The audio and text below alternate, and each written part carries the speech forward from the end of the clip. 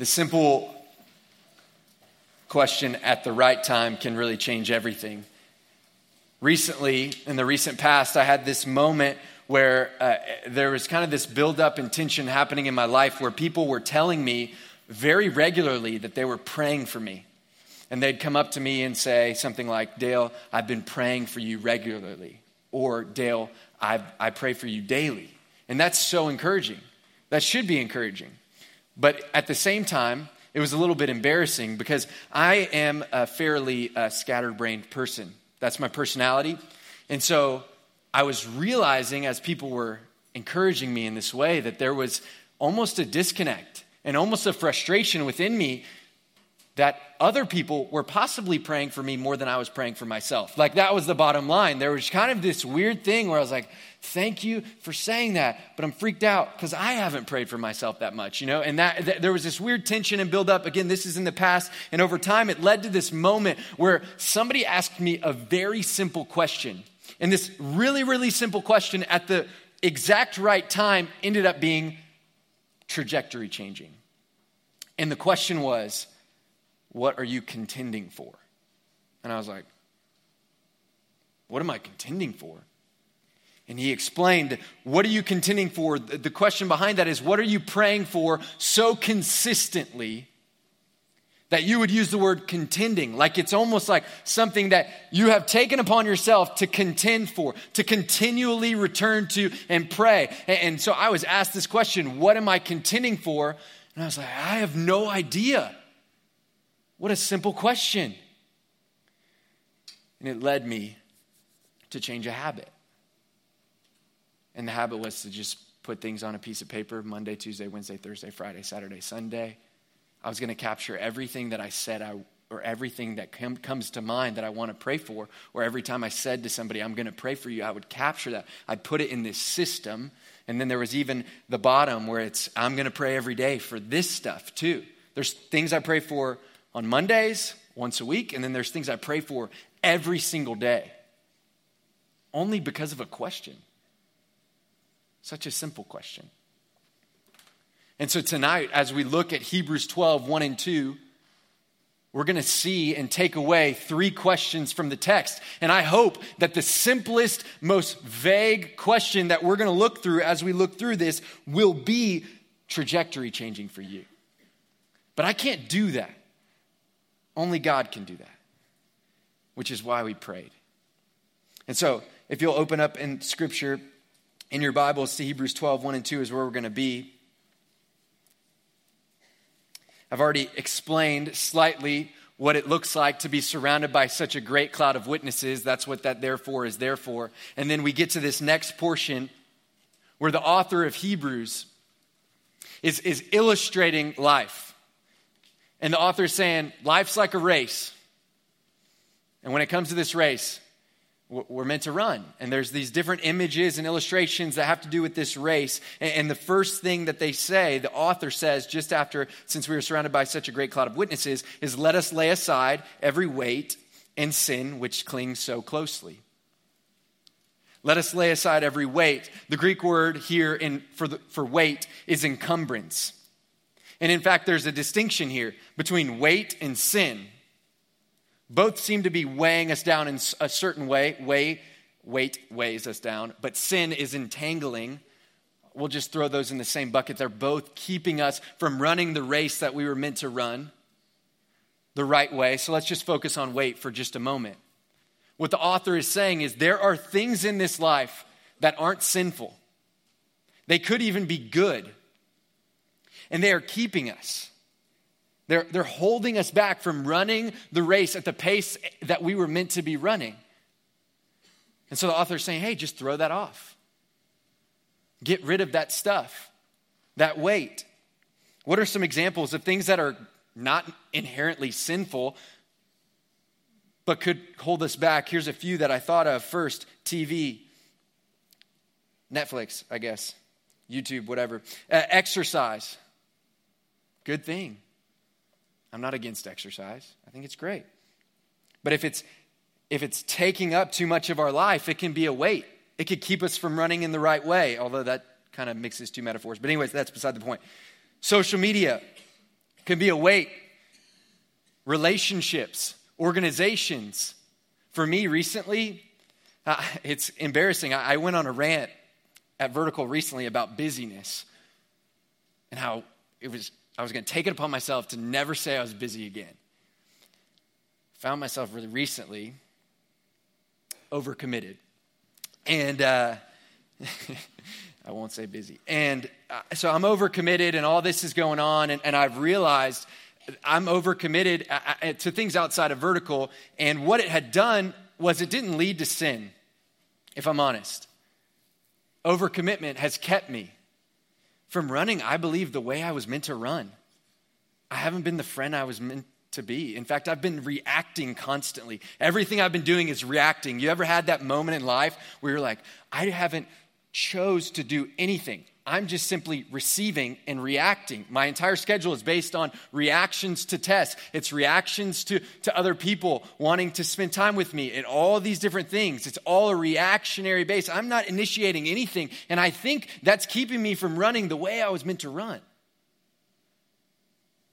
And what's worse is, even recently for me, a weight I can admit is laziness. It's like, wait, I'm overcommitted, but then the time where I do have to work, I'm easily distracted. Which is a weird combination because I'm overcommitted. I don't have time to be distracted. That's weight for me. Recently, as I was reading this text, I'm like, what is it that's not inherently bad that's been holding me back? So the first question I have for us tonight is, what's weighing us down? First was weight. Second thing we can look at is sin. Sin is not good. What is sin? It's missing the mark of perfection. It's an image of a arrow and a target, missing the mark of God's glory and perfection. That's what sin means. And there's all these different sins that entangle. They cling tightly to us. And the author's saying, throw it off. Don't throw it around your shoulder and be like, I'll just keep this one around all this time, whatever it may be. And I just want to simplify sin really, really quickly. Sin, for most of us, is our desires and appetite intersecting with an opportunity. Desires intersecting with an opportunity to act on those desires. And so whenever those meet, we sin. And so when the author is saying, hey, throw aside that jealousy that you have continued to let stay within you. When it comes to throwing aside that sin that you continue to turn to each and every day, whether it be self-harm or whether it be people-pleasing, whether it be pornography, there's two ways that we throw off the sin. One is we have to change our desires and our appetite, and the only way we can change desire and appetite is by spending time with the God of the universe. Only He can transform and renew our minds and our hearts so that we don't have the intersection. When opportunity arises, we run. And then there's also opportunity. If we want to get rid of sin, some of us need to understand alcoholics are usually encouraged not to go back to a bar. They know not to have beer in the fridge. And I'm not just picking on alcoholics. I'm taking that and I want us to realize that some of us have sin that so easily entangles, it clings so closely, and we just have it like in our fridge or at our bedside table or it's in our bathroom in one of the drawers. Easy access. We have easy access, and the author's saying no. Because of this Christian life, we're meant to be running a race, and you're meant to get everything off of you that's going to keep you from running the way you were meant to run, spiritually speaking. So what is weighing us down? What's weighing me down? We know runners don't wear clothes. I'm not going to make a statement on yoga pants or anything. I'm just saying, runners don't wear clothes. Why? Because they want to run as fast as they can. They don't want anything to get in the way. And so my first question tonight, really simply, is what is weighing me down? Because at the end of the day, we honestly should keep things as light as possible. because this race of life is hard enough.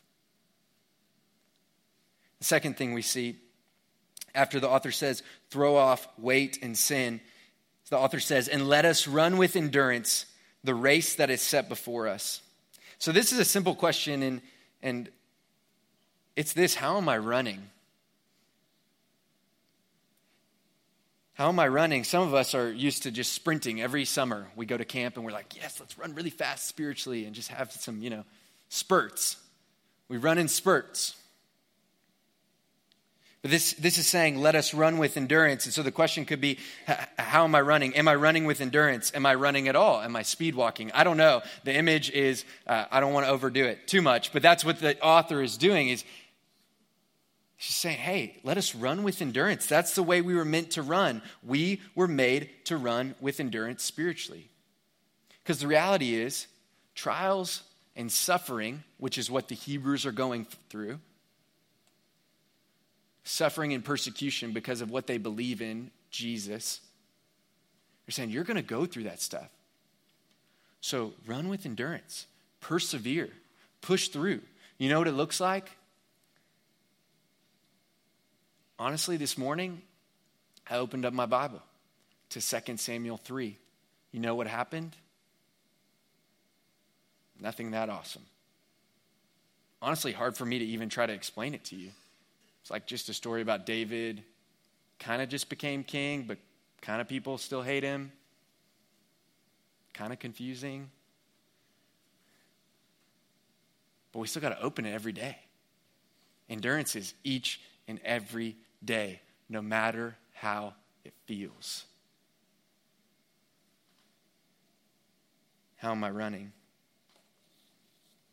Second question. Along these lines of running, I have a way to illustrate this is, do you know who the fastest sprinter in the world is? Usain Bolt. Correct.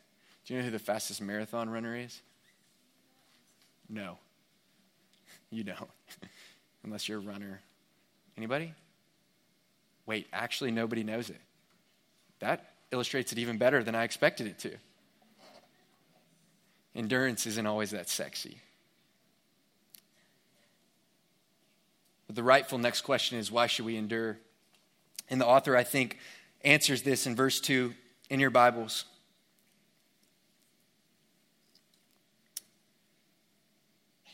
Let us run with endurance the race that is set before us, looking to who? Jesus, the founder and perfecter of our faith, who for the joy that was set before him endured the cross, despising the shame, and is seated at the right hand of the throne of God. My third simple question is, where am I looking? What's weighing me down?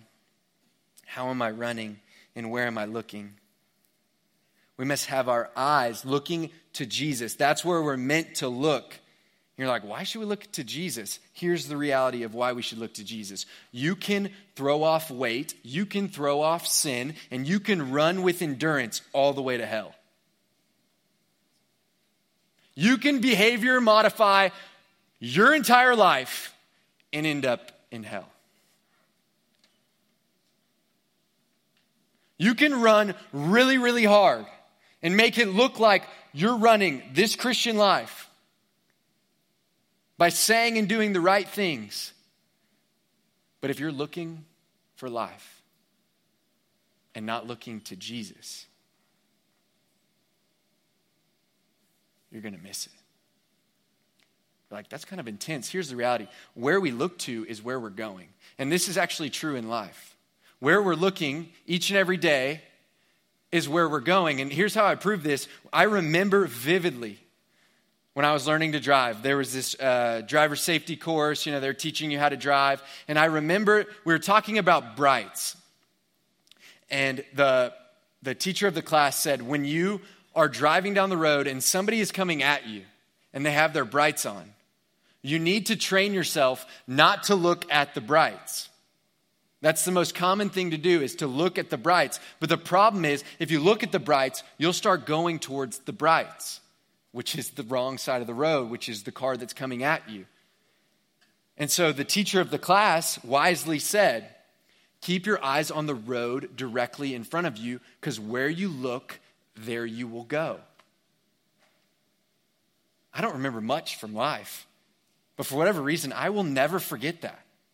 Whenever I see brights coming down the road, I'm like, let me keep my eyes away from it, I'm trying to focus because I don't want to veer off. I want to look to Jesus continually. That's what we were meant to do. And in fact, this is illustrated again as Jesus is walking on water and the waves start to get crazy, and Peter comes out to walk with him. And in Matthew 14, if you want to read it later, the entire account is verses 22 through 33. But Peter starts walking on water out to Jesus. But when he saw the wind, he was afraid. When his eyes got off of Jesus, that's when he started to fall. That's when he started to doubt that Jesus could actually allow Peter, his faith, he could actually keep his eyes on Jesus and walk on water. Y'all, that's insane. But when he saw the wind, when his eyes got off the prize, when he stopped looking at Jesus, he started to fall. And Jesus immediately reached out his hand and took hold of him, saying, "O you of little faith, why did you doubt?" And when they got in the boat, the wind ceased, and those in the boat worshiped him, saying, "Truly, you are the Son of God." Thank goodness we have somebody to look to. Our tendency is to leave and just try to fix ourselves, behavior modify, throw off stuff that easily entangles. Those are all good things. But I promise you, those things won't even last apart from the Spirit. But in addition to that, I'm thankful for the times where my eyes veer, where I look to people-pleasing, where I look to other things to find life. Thankfully, Jesus reaches down and pulls me out of the water. He's like, "Hey, eyes on me." That's why he died on the cross. He lived the perfect race on our behalf. That's why we can look to him. And some of you need to know, you can't endure without an example of endurance. And we don't just need a good example.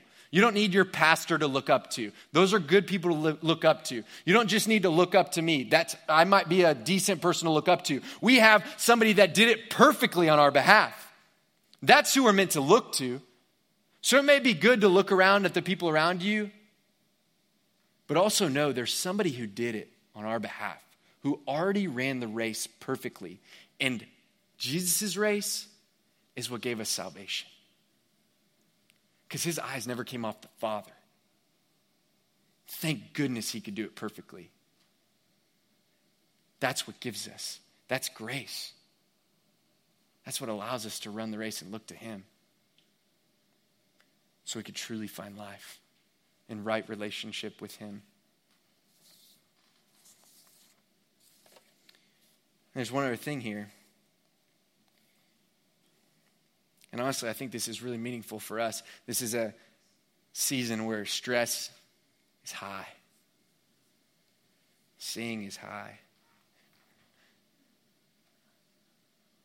Like, you guys are tired. A lot of you. A lot of you are distracted by all sorts of things. I'm really thankful you're here in spite of all that.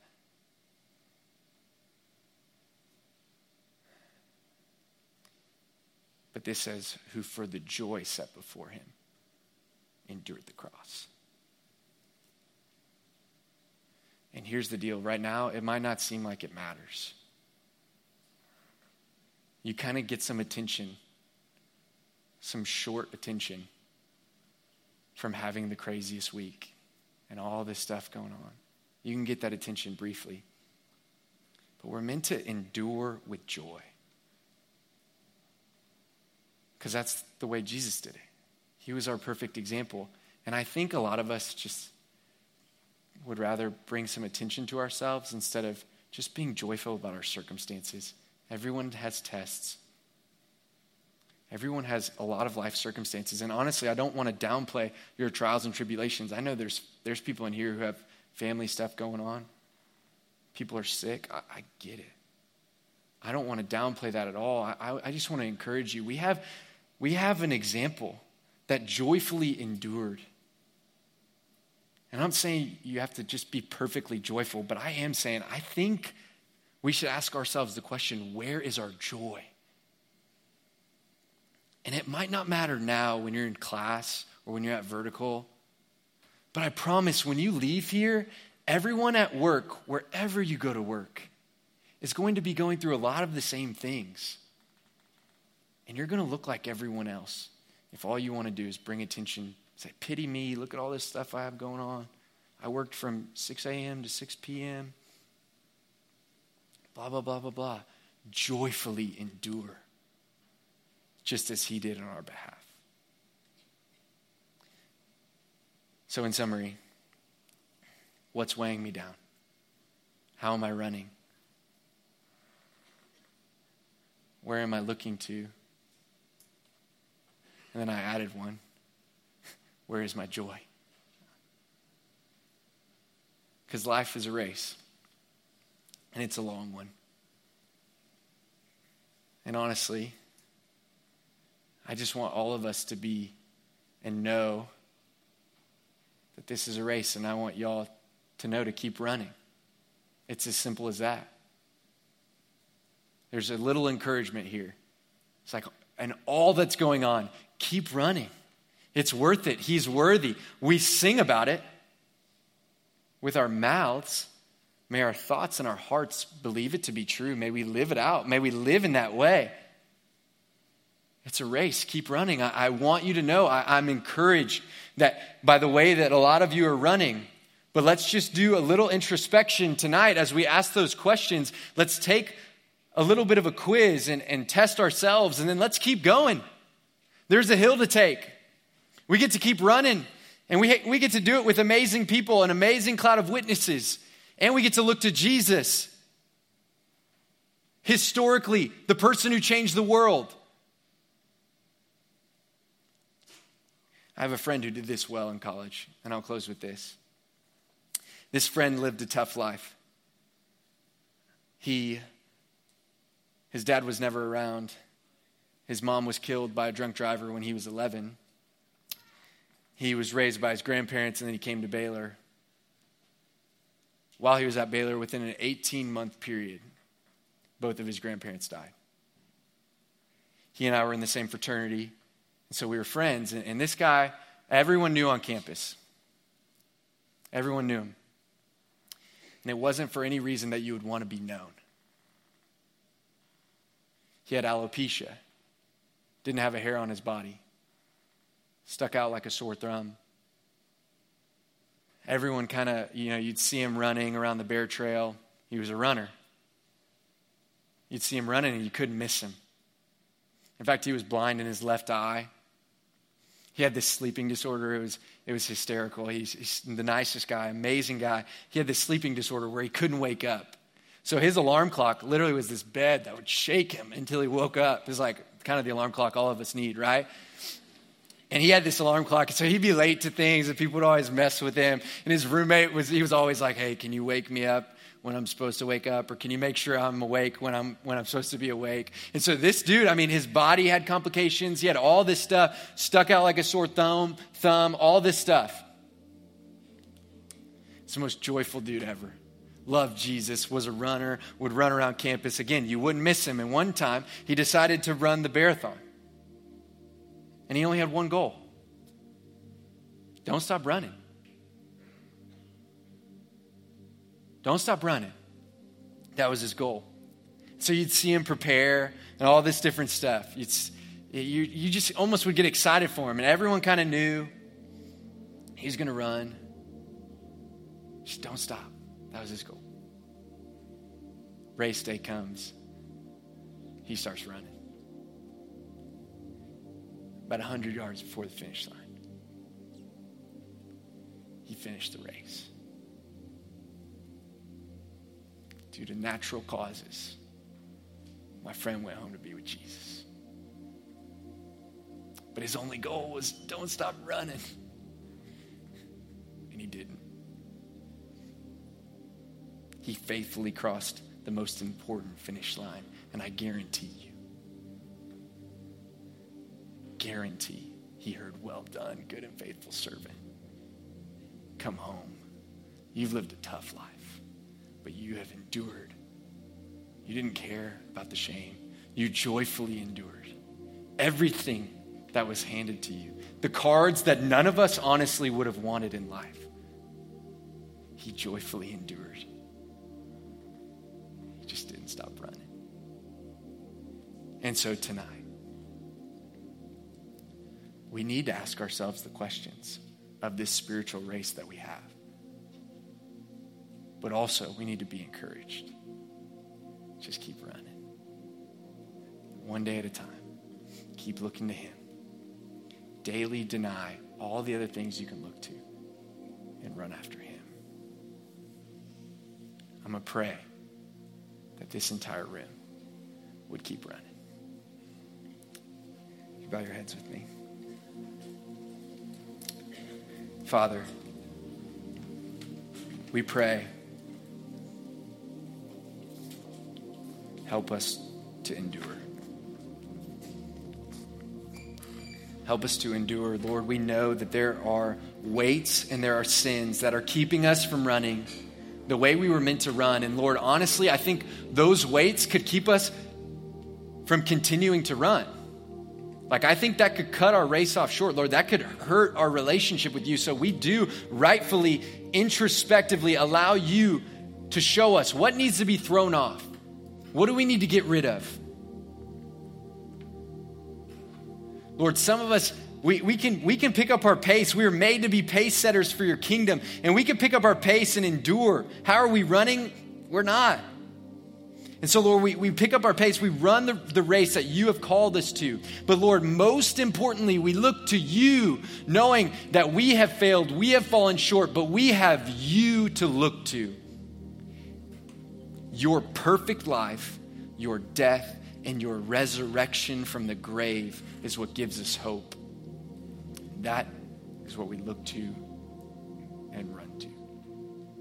You. I pray that you would give us joy in these mundane weeks, this week in the spring where tests are overflowing, where life seems unmanageable. Would we be filled with joy that people would look at us and they would think, what the heck is wrong with you? What do you know that I don't know? And we would tell them, we have joy no matter what's going on, no matter what circumstances come. May we run with joy.